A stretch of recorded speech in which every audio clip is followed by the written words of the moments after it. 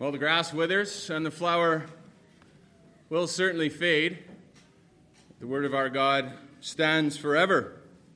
Welcome once again to this glorious morning. It has already been very good as we anticipate hearing from the word of God. But first, one of the exciting things that we do almost every time someone decides to get baptized, when they come out of the baptism waters, we sing a song. And almost every time we sing a song that says, "I have decided to follow Jesus." And it is one of my most cherished memories as I recall various baptisms. And depending on your background or your theology, when you hear that song, a song that's titled, "I have decided to follow Jesus," you might get a little bit warm in the face or twitchy in the eye. And I will agree, it is important what songs we sing. It is important what songs we sing in the church. Before our time is up, I hope to talk a little bit about the history of that song, "I have decided to follow Jesus." But first, there is a theological consideration.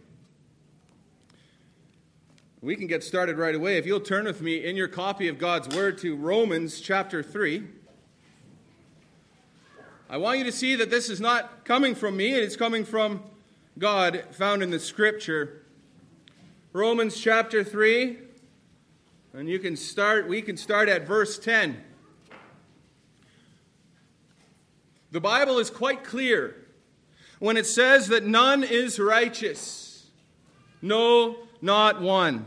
No one understands. No one seeks for God. All have turned aside. Together, they have become worthless.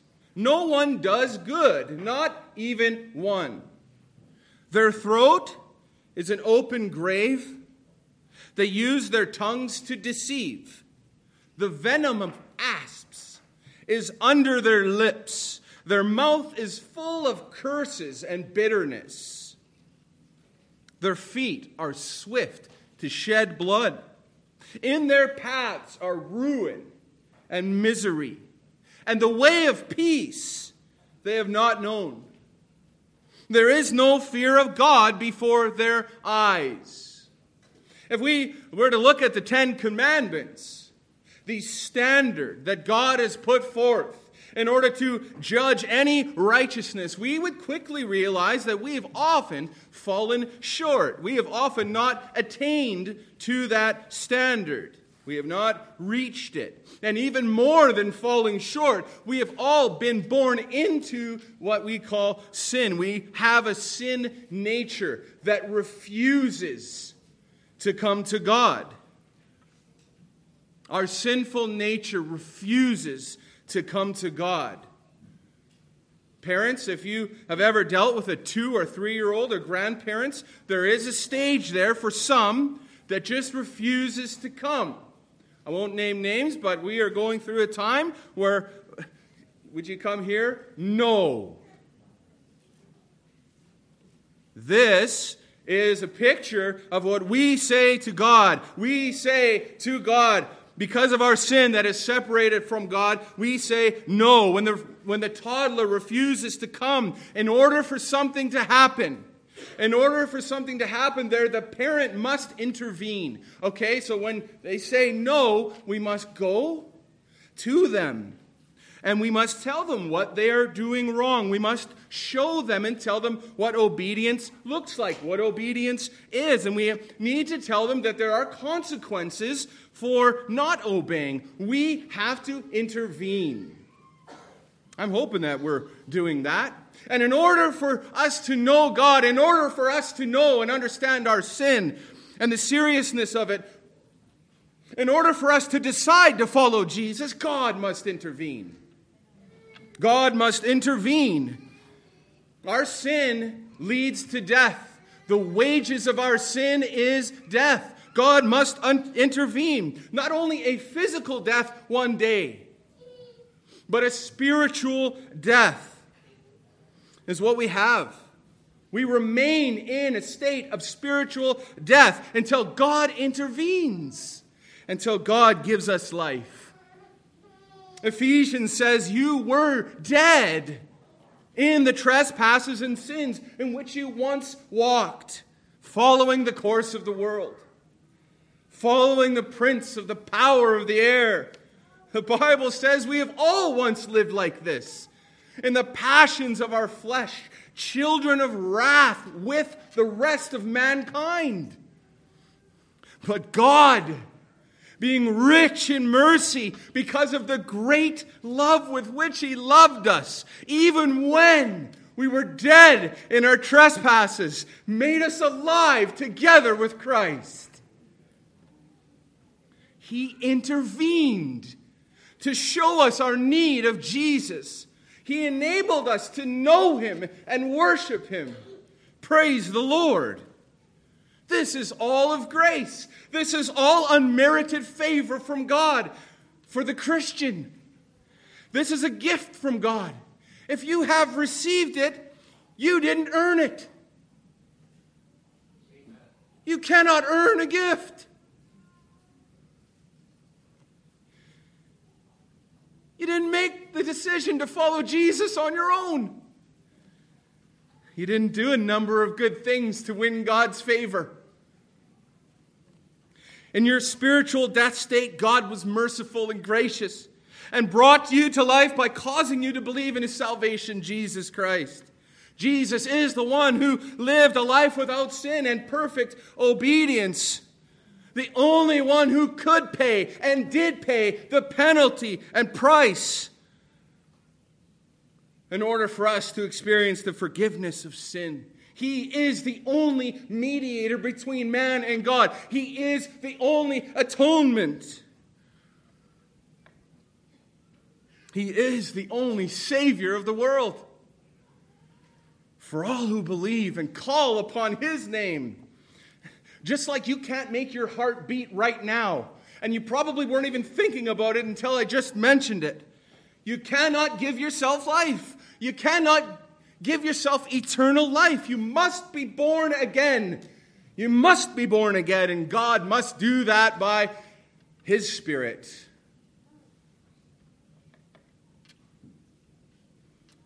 All of that is to say, we can sing, I have decided to follow Jesus.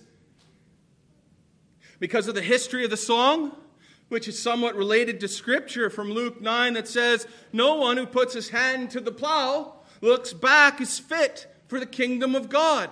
And we'll go over that a little bit more. But for those who are being baptized today, they are saying with their mouths, they're making a profession. They are being obedient to God's command to be baptized in the name of the Father and of the Son and of the Holy Spirit. And every other true believer that sings that song later today is saying, I am continuing to follow Jesus.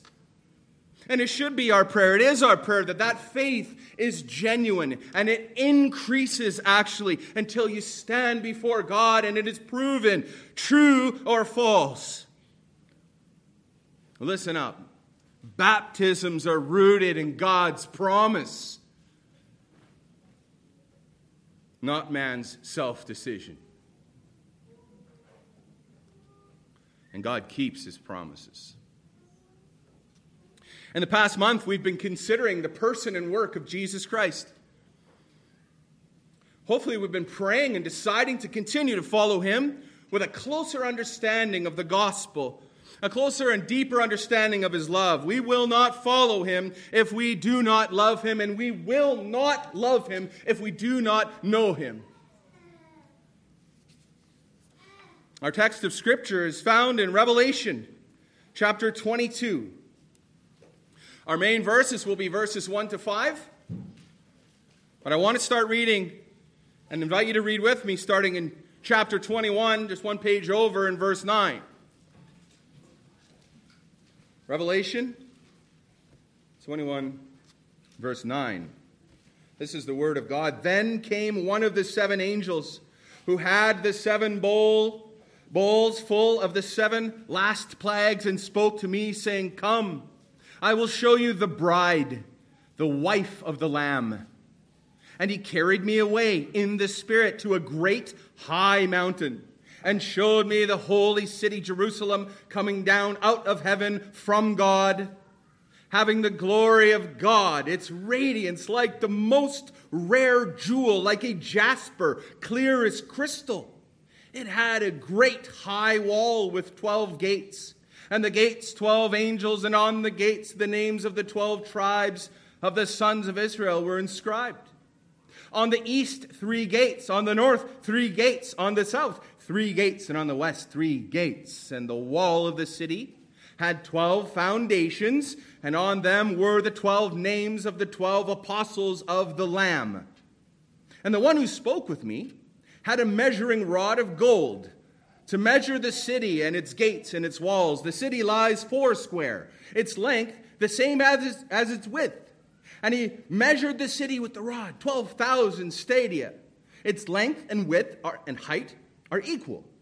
He also measured its wall, 144 cubits by human measurement, which is also an angel's measurement. The wall was built of jasper, while the city was pure gold like a clear glass. The foundations of the wall of the city were adorned with every kind of jewel. The first jasper, the second sapphire, the third agate, the fourth emerald, the fifth onyx, the sixth carnelian, the seventh chrysolite, the 8th beryl, the 9th topaz, the 10th chrysoprase, and the 11th jacinth, and the 12th amethyst. And the 12 gates were 12 pearls, each of the gates made of a single pearl, and the street of the city was pure gold, like transparent glass. And I saw no temple in the city, for its temple is the Lord God, the Almighty, and the Lamb. And the city has no need of sun or moon to shine on it, for the glory of God gives its light, and its lamp is the Lamb. By its light will the nations walk, and the kings of the earth will bring their glory into it, and its gates will never shut by day, and there will be no night there. They will bring into it glory and the honor of the nations, but nothing unclean will ever enter it, nor anyone who does what is detestable or false, but only those who are written in the Lamb's book of life. Then the angel showed me the river of the water of life, bright as crystal, flowing from the throne of God and of the Lamb. Through the middle of the street of the city, also on either side of the river, the tree of life, with its 12 kinds of fruit, yielding its fruit each month. The leaves of the tree were for the healing of the nations. No longer will there be anything accursed, but the throne of God and the Lamb will be in it, and his servants will worship him. They will see his face, and his name will be on their foreheads, and night will be no more. They will need no light or lamp or sun, for the Lord God will be their light, and they will reign forever and ever. Lord God, you are a great God, and these things of which we have read are far too wonderful for us. Would you open up our eyes to see even a little of your glory as we consider your word, we pray in Jesus' name. Amen. Revelation 21 and 22 are a description of the new heaven and the new earth. It's also a description of the bride of Jesus Christ. It's also a description, and of course, of the Lamb of God who sits sovereignly on the throne and reigns forever. The author wants us to know that the new earth will be full of a new people living in paradise, in harmony. And it's all because of the work of Jesus Christ. I want us to consider 3 results of the work of Jesus Christ found in Revelation 22, verses 1 to 5. And we might not only wonder what it means to follow Jesus, but where we are following him to. The first result will be abundant life. The second is complete restoration. The third result of Jesus' work here from our text is perfect worship. Let's start with abundant life in verse 1. Then the angel showed me the river of the water of life, bright as crystal, flowing from the throne of God and of the Lamb. So in chapter 21, we have a description. An angel actually shows John a new heaven and a new earth, of which he adds for the readers to understand, the first heaven, the first earth have passed away. And then came another angel in verse 9, which we started reading, that says, "Come, I will show you the bride, the wife of the Lamb," of which later John saw was a radiant city coming down from heaven by God. Not a city, but a bride. The bride adorned in beauty. I can't remember the last time I got a postcard, but the concept of the postcard is pretty interesting. Someone who has enough money to actually go on vacation would go and take a trip, and they would send a card back. It usually had a nice little picture and a nice little note for you to read. The section of the Bible acts as a divine postcard of the things that John saw was being described to him, and it is for all believers, telling us just how awesome eternal life is. And there are many things to wonder and to debate about, even of this section, but we can leave most of that for another day. What is main and plain is that there is a new earth prepared by God. The new earth, the Bible teaches, is where righteousness dwells. This new earth is different than this earth in quality, and that's mainly because of the obvious absence of sin, which we will get into. It's new in quality. But please think of eternity. Please think of heaven. Please think of the new earth. Not as I'm pretty sure it was a 90s cream cheese commercial where one person sat on a cloud. That would be extremely boring. That is not what it is like.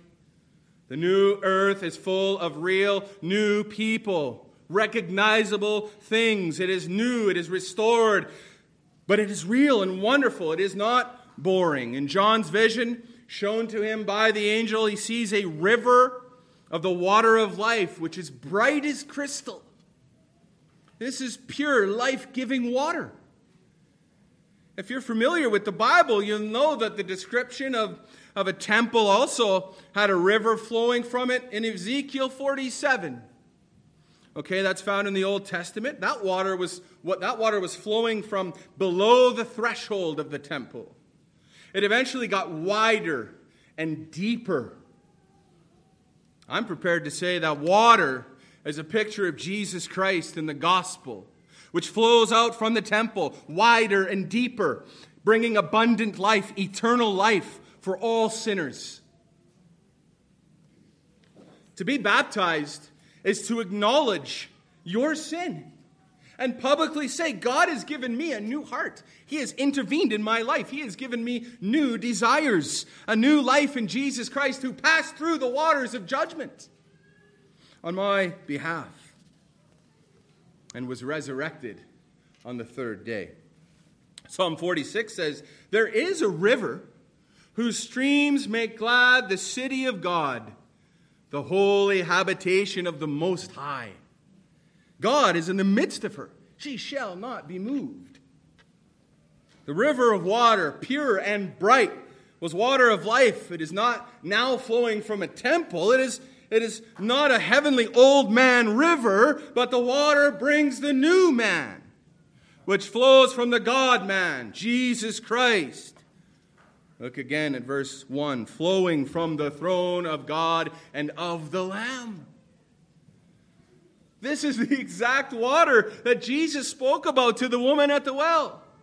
In John chapter 4, "Whoever drinks of the water that I will give will never be thirsty again.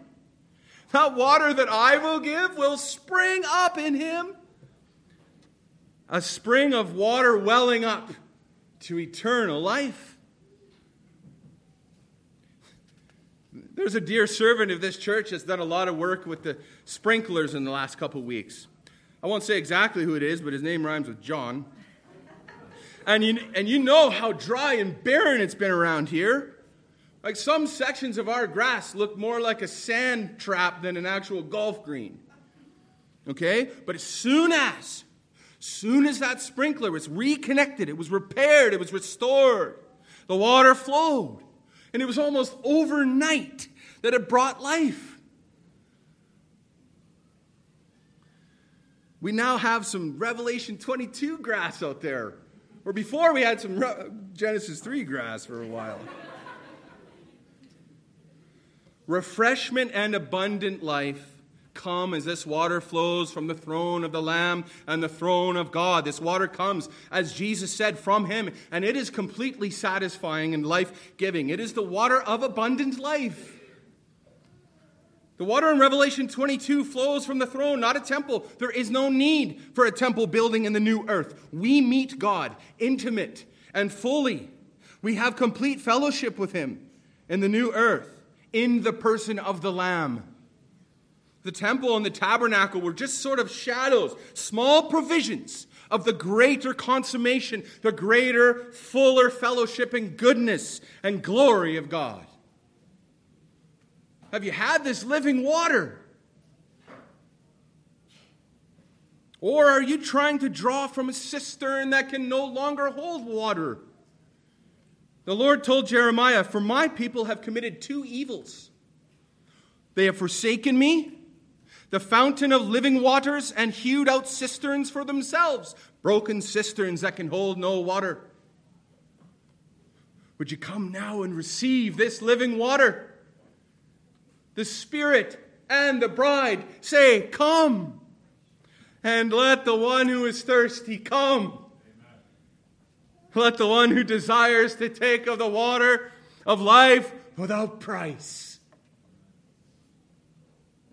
Verse 2.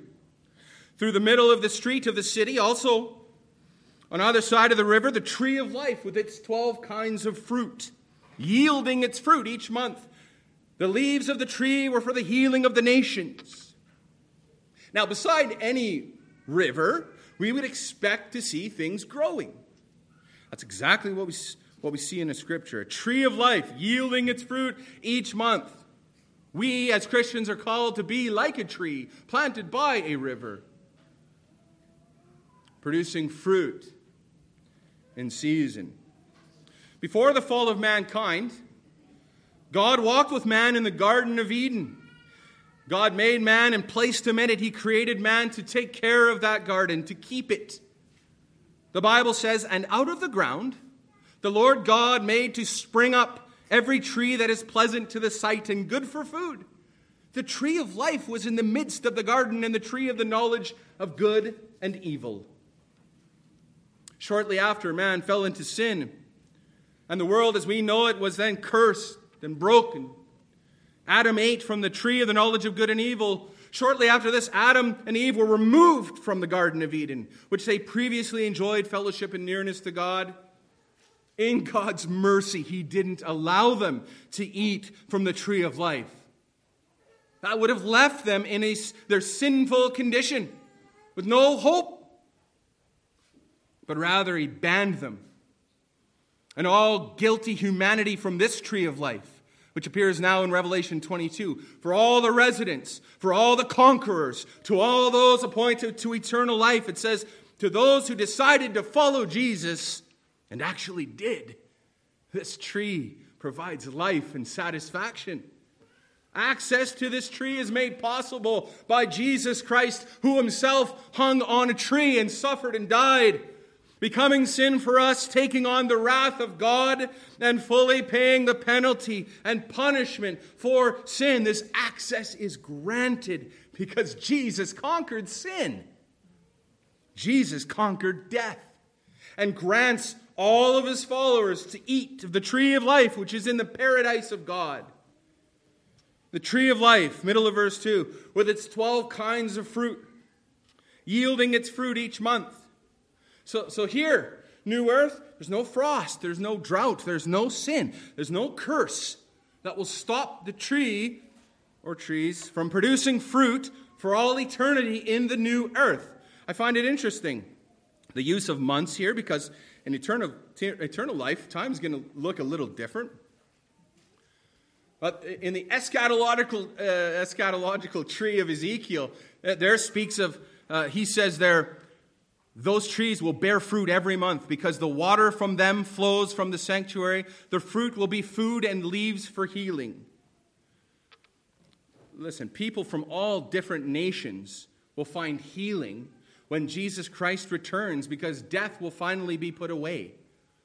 When we read about the leaves of the tree bringing healings for the nations, we should be very comforted and very excited. Very excited. And Jesus himself will wipe away every tear. Jesus is the only one that can bring healing. And one day it will be final and full. We experience some of that in part now. One day, final and full. The result of the work and person of Jesus Christ. He is the one who put away anything that we need healing from. He himself is the complete healer. The nations will no longer be at war. They will no longer trample the grace of God. But those who decided to follow Jesus will be made new and will experience peace and tranquility and the therapeutic healing described and prescribed from this tree of life, which is an example as we consider our second result, complete restoration.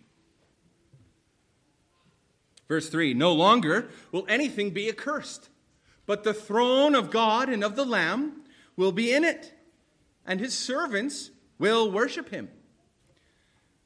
When mankind fell into sin, God told Adam, because you have listened to the voice of your wife, and you have eaten from the tree of which I commanded you, you shall not eat of it. Cursed is the ground because of you. In pain you shall eat of it all the days of your life. All of us experienced the curse that came as a result of sin. These conditions were just the consequence of the fall, but they are meant to drive us back to God. Ultimately, the conditions of this world, the conditions even in our own hearts, the dust and the thistles, the pain and the sorrow, hardship and grief, are there for us to see that we need saving. We need a Savior. Before the curse was announced by God, the promise of the Savior was announced by God. In Jesus Christ. And praise God for the restoration that we see as a result of him. The rejection of God and the biting of a fruit brought sin and death to all. Life, the life and death of Christ reversed the curse and brings life and light to all who trust in him. This is the complete restoration of the new earth and the new people. No longer accursed. It can't be. The holy God, the Lamb and the throne will be in it, and his servants shall worship him. God cannot be in the presence of sin. The only presence that reverses that curse is the full presence of Jesus Christ. Which is why Ezekiel could say so many years ago, and the name of the city from that time on shall be the Lord is there. Earlier in chapter 21, John heard a loud voice from the throne of God saying, behold, the dwelling place of God is with man. He will dwell with them, and they will be his people, and God himself will be with them as their God. Life with God means dwelling with him. No more hindrances. No more barriers. Full and complete restored fellowship. We experience that in part as believers by the work of the Spirit. But sin remains. Not everyone will dwell with God. Terrifying words. Terrifying thought. Only those who have washed their robes in the blood of the Lamb. There could be many who have said, I have decided to follow Jesus, but will not dwell with him. Revelation 21 says, as for the cowardly, the faithless, the detestable,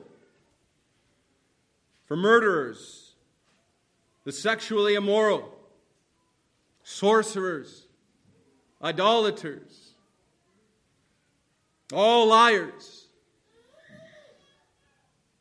their portion will be in the lake that burns with fire. and sulfur.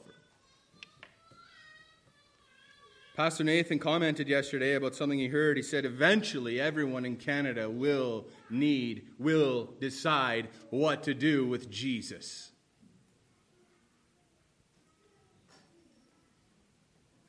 Have you decided to follow Jesus? Here it is clear that Christ is the main desire, and Jesus Christ is the main focus. The focus of Genesis is on Eden and Adam's family. The focus in Revelation 22 is a restored paradise in Jesus Christ. And his servants shall worship him as we consider our last result, perfect worship. It would be a good time to consider, even in your own hearts, what you desire, what you think about heaven, what you desire about the new earth, what you think about dwelling with God. Life in heaven, life in the eternal kingdom. I hear lots about the kingdom these days. There's certainly lots of talk about our corrupt world, corrupt governments, corrupt politicians, terrible people, corrupt societies. You know what I would love to hear more about? Jesus Christ. There will be no memory of these things when before your eyes you see Jesus. He is the one to be worshipped. Deciding to follow Jesus means worshiping him now. And looking forward to worshiping him completely and fully. So these examinations are hard for us. They are difficult. They're not easy. But they're for your good. They're for your good. Is Jesus Christ your ultimate and great desire? Do you love and worship him? Do you want to love and worship him more? Are you seeking by his grace to show your love and to show your worship for him by living a life of obedience and holiness? How else could we possibly show? Deciding to follow Jesus means all of that. And as you sing the words, maybe for the first time, or the 100th time, you're telling the world that you're committed to him and him alone. The world behind me, the cross before me. No turning back. No turning back. Perfect worship is possible because of Jesus Christ. It is a result of our great God and the redemption that's found in him. Verse 4, they will see his face, and his name will be on their foreheads. Are you with me? Jesus in the Sermon on the Mount said one of the most beautiful things that you could ever hear. Blessed are the pure in heart, for they shall see God. Those who have their hearts purified, made pure by the blood of Christ, it says here they will see his face, the face of the one who bled and died. Moses could not see the face of God and live. No one can see the face of God and live because he is holy. But once sanctified, once purified, and once glorified, we will see his face. Do you think about longing? Do you think about looking in the face of Jesus Christ? The one who made you. The one who bought you. And the one who will bring you all the way home. Do you see the great shepherd who has cared for you? He's watched over you. He's ordered all things. This great God, Jesus Christ, has delivered you. I pray it's so. This one who stepped down into the sin-cursed world, the one who became a man in his great love, and he himself is the answer of all God's promises, and he himself is the greatest manifestation of God's love. Come and behold him, the one and only. Come and worship the holy God. For now we see in a mirror dimly, but then face to face. Now I know in part, then I shall know fully, even as I have been fully known. We will be fully known. We will know him. So many things will be revealed as we see the Lamb and as we are like him. His name, the name of our God, on our foreheads, we shall be like him because we shall see him as he is. Perfect worship in a perfect paradise where nothing is accursed. He is there. We are resurrected and sinless. And we see here in verse 5, and night will be no more. They will need no light of lamp or sun. The Lord God will be their light, and they will reign forever and ever. What a postcard that would be. No more night. No more darkness. Complete protection. As we dwell with God and we worship him. We reign with him. The darkness is as light to him. The darkness cannot hide his light. For with you, says Psalm 36, is the fountain of life. In your light do we see light. No need for sun, no need for lamp. We don't need the heat of the light of the day to bring life. The glory of God, the radiance of his presence is all we need for eternity. Do you know something of the glory of God? Find it in the person and work of Jesus Christ. And they will reign with him forever. All the prophets and the writers of scriptures, they saw a glimpse of the glory of God. And they saw a glimpse of the reign of Christ and with his people.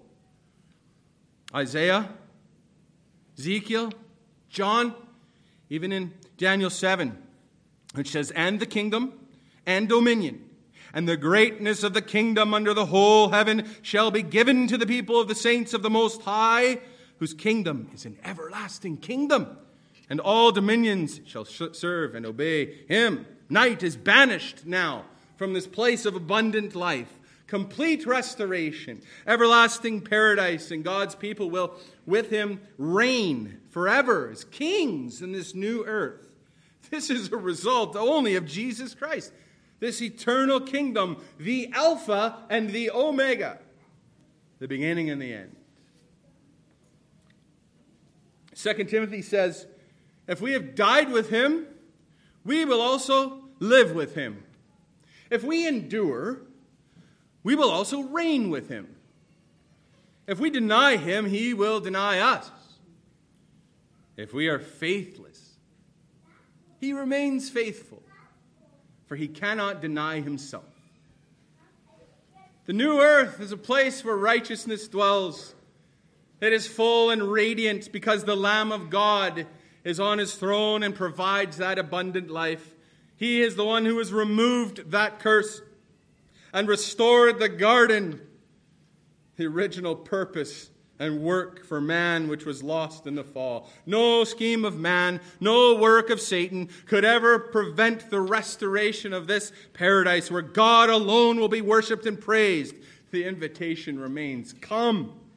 Blessed are those who wash their robes, that they might have the right to the tree of life, that they may enter the city by the gates. With all this said, would you decide not to follow Jesus? Why would you remain outside with the dogs, with the sorcerers, with the sexual immoral, with the murderers and idolaters, and everyone who loves and practices falsehood? Why would you remain outside? Repent and believe in Jesus.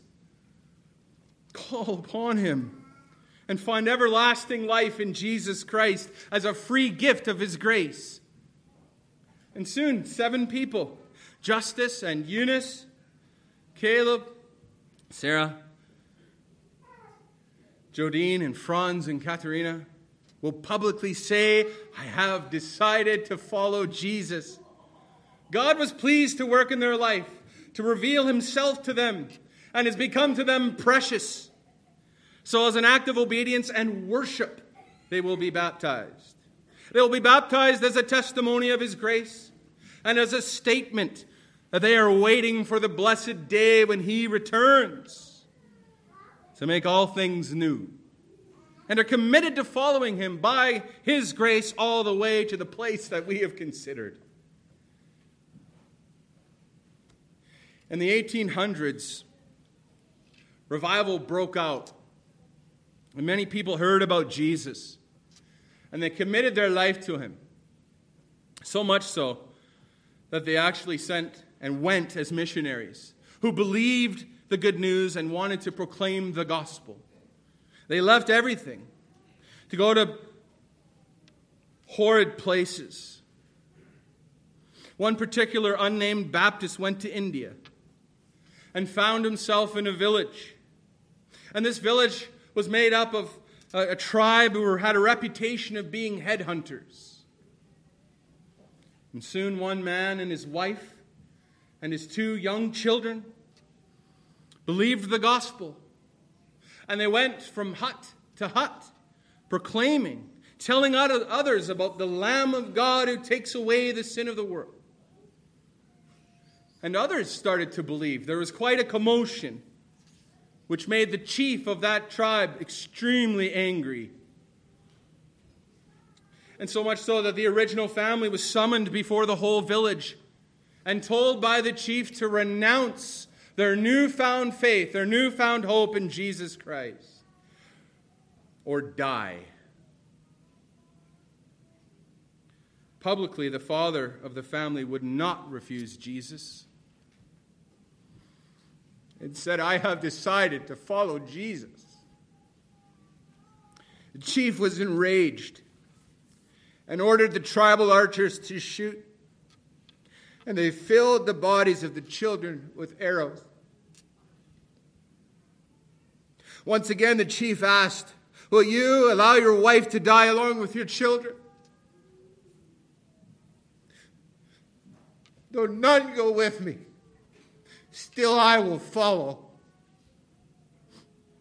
His wife was murdered before all. One more opportunity to turn his back on his God that found him and saved him. The father denied the demand and saying, "The world behind me, the cross before me, no turning back, no turning back." He too was martyred. As the story goes, it wasn't long before God intervened in the chief's heart as he was so overwhelmed with the thought of this family, of this profession of faith, so dedicated and devoted to this man from another country who died thousands of years earlier. He marveled at what faith and what power that could remove even the fear of death. In a spontaneous confession, the chief who just ordered the deaths of 4 moments earlier cried out, "I too belong to Jesus." The story of "I have decided to follow Jesus" tells that many, if not all of that tribe, turned to faith in Jesus Christ. Don't be surprised to see many of them with Jesus on the new earth, singing, "I have decided to follow Jesus." And that means that He has done a work in my heart to show me the one who died so that I could live, the one who reversed the curse that I might be restored to God, and the one worthy of perfect worship. No turning back. Lord God, you are far too great for words. We want to praise you. I want to praise you for Jesus. We want to praise you for your great work, your great plan from long ago, and we want to praise you that you're a God who keeps your promises all the way through. Would you be with those who are about to be baptized? Would you work wonderfully among us? And let all the peoples say, let all the peoples praise you, O God. In Jesus' name, amen.